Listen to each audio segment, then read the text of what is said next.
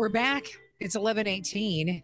And Kelly Shostrom is joining us for Budgeting Basics today. Kelly, thanks for being here. Hello, Kelly. Thank you always for having me. How are you doing today?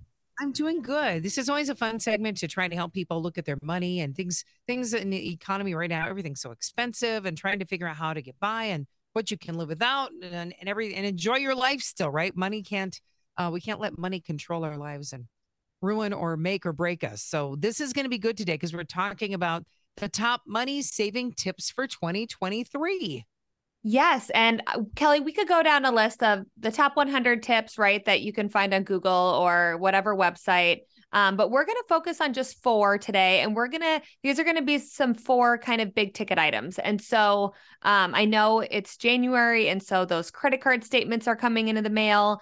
And we are realizing, I call it the holiday hangover. We're realizing how much we spent in December and November, and we're having to start paying it off. And it could be, and so maybe you weren't ready January 1st for a financial New Year's resolution, but maybe you're getting ready now because, things are getting a little bit real, but that's okay. We're not here to dwell on our past spending habits or mistakes. We're here to just think about what can we actually do to change our situation. Okay. All right. So let's take a look at about four different things. Then where do you want to start? Okay, so the first one, it's called the 80-20 rule. And I don't know if you've ever heard about this, but let's dive into it. So the 80-20 rule is saying that there's these big expenses and they are your housing, your transportation, your groceries. I like to think of it as anything, if you lost your job today, what are the things that you would absolutely still have to pay for, right? We would probably cancel Netflix, our Amazon Prime membership, but we would still have to pay our rent or our mortgage. And so 80% of your income is probably going to be going towards these big things, these necessity items. And if you don't know how much of your money is going towards these items, now is a really good time to look at it. And if you haven't created a budget before, even though Kelly and I talk about them every week and they're so great, but this is a way to kind of dig a little bit into this information without having to create a budget. You can just quickly look at these big expenses, the like we said, the housing, the car expenses, the insurance, the gas, the groceries, taxes, how much you spend on healthcare. If it's 80% of your income or less, you're doing great. If it's a little bit higher than that and your car payment's making you be at the 90% rate, that sort of thing, that's for sure, Kelly, why you're feeling the stress of the paycheck to paycheck, because you're spending too much on these big items. And then with that, 80% is for the necessity things, the big ticket items, and 20% is going to be, that is your savings, that is your fun, that is your vacation, because we still want to have that balance. We still want to make sure that we're spending on the fun parts of life. I have to be honest with you in this category. Maybe it's the location of where we live. Minnesota is a high tax state. I think about what you're saying with this 80-20 rule, and I think I go and I look at everything in my house. I have a car payment. Maybe I don't need a car payment. Maybe I should be riding a bike to work, but I don't think it's realistic. So I need a good car. I have a car. I have a house. And then I think about things like, things to make the house work, right? The electric bills and those things. And I look at this over and over sometimes and I go, I absolutely cannot change this. And if I got rid of my house and lived in an apartment, it would be no cheaper for me. There's no change I can make because of the size of my family and that thing. I feel like sometimes that 80-20 rule is really, really hard to make happen in this economy where, raises aren't going up to keep up with what the economy is charging for groceries. Exactly. And there's two sides of that, right, Kelly? So the people in San Francisco, New York City will obviously say the exact same thing. There's no way that $5,000 a month in rent for an apartment in New York City, I'm going to live within my means within 80% of my salary, right? It's just not possible. But there's this, I'm going to be the devil's advocate here. There's this other side. We only have so much money, Kelly. And if 95% of it is going towards just your basic living, something has to give, because that is not sustainable. And either you're going to just be stressed and depressed and overwhelmed all the time because you're living paycheck to paycheck and you're feeling that, right? Or you're going to go into credit card debt and you're kind of look the other way and you're not going to worry about it. And so while I think the 80-20 rule is a general rule, if you're at 81%, you're fine. I think it's something to just look at. I think it's something to say, okay, I honestly have no idea how much I'm spending in these areas. Let me just add it up and let me just see about what we're at. And remember, people, taxes are included in here, but if you're getting taxes taken out of your paycheck, don't count it twice. And so be a little smart in that sense. But we're talking to the people, Kelly, that make $4,000 a month and have a $800 a month car payment, right? We're talking to the people that maybe live in a house that's beyond their means, and maybe the mortgage is affordable technically, but then you add electricity for that big house, heat in the winter for that big house. And so we're not saying to sell your house overnight. We're not saying to sell your car overnight, but this is just going to be that high ticket item, that category that is going to make a big difference if you are able to either reduce the spending in those areas or bump up your income to have it balance out a little bit more. Yeah, definitely don't close your eyes to it, because getting to know what that is first is like the first step for sure.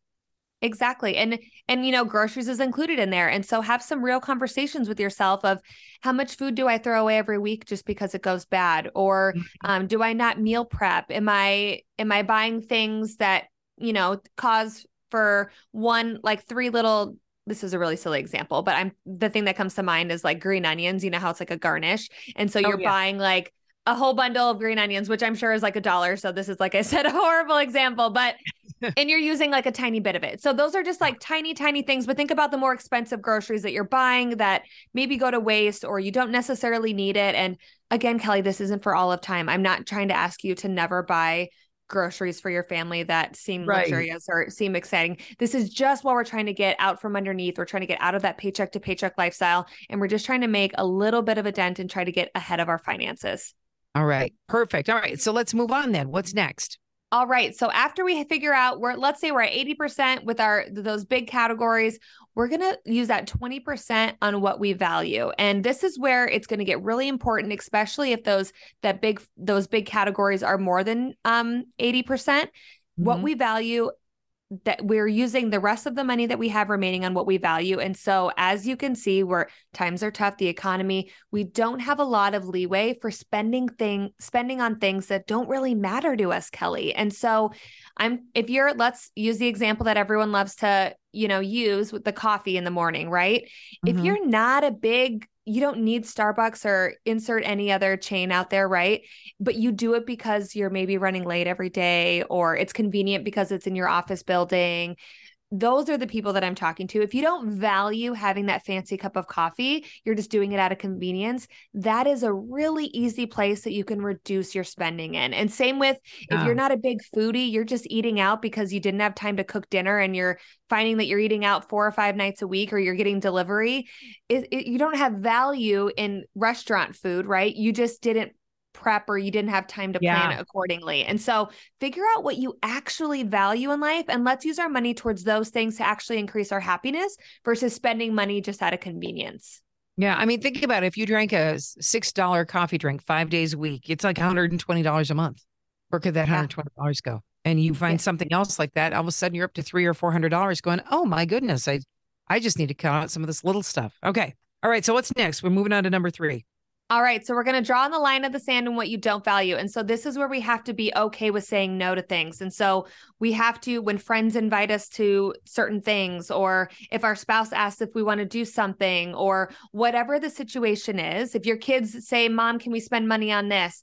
If it's not in the defined values of what your family enjoys to spend money on, what is important to you guys, do you like to spend time together, or do you like to go out and buy things? Whatever it is for your family, everybody's different.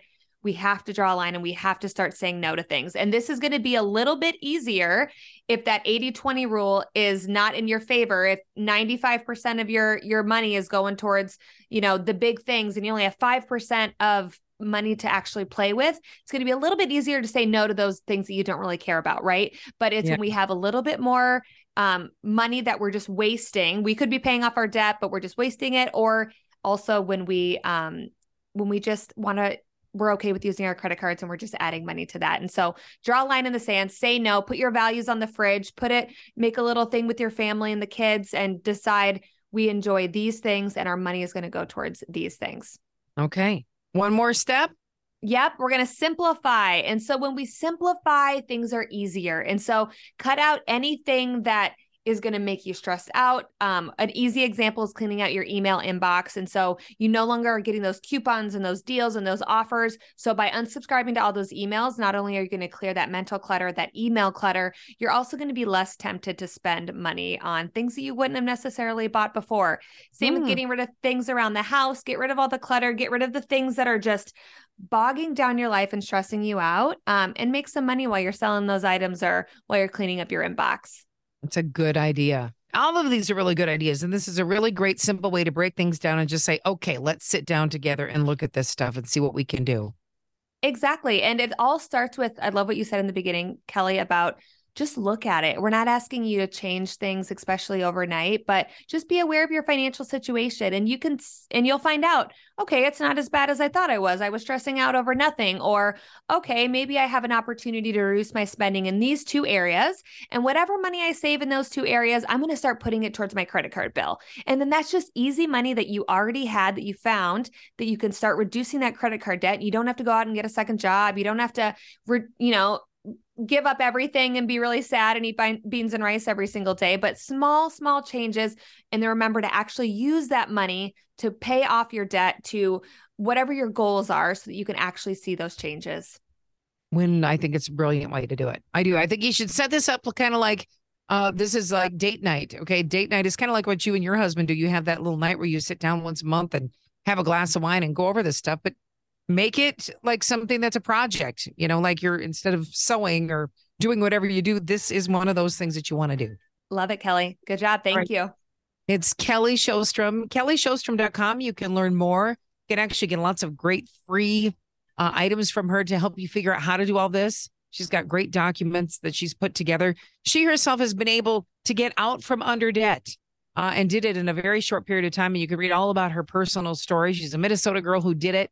And she just wants to help other people take that stress out of their life too.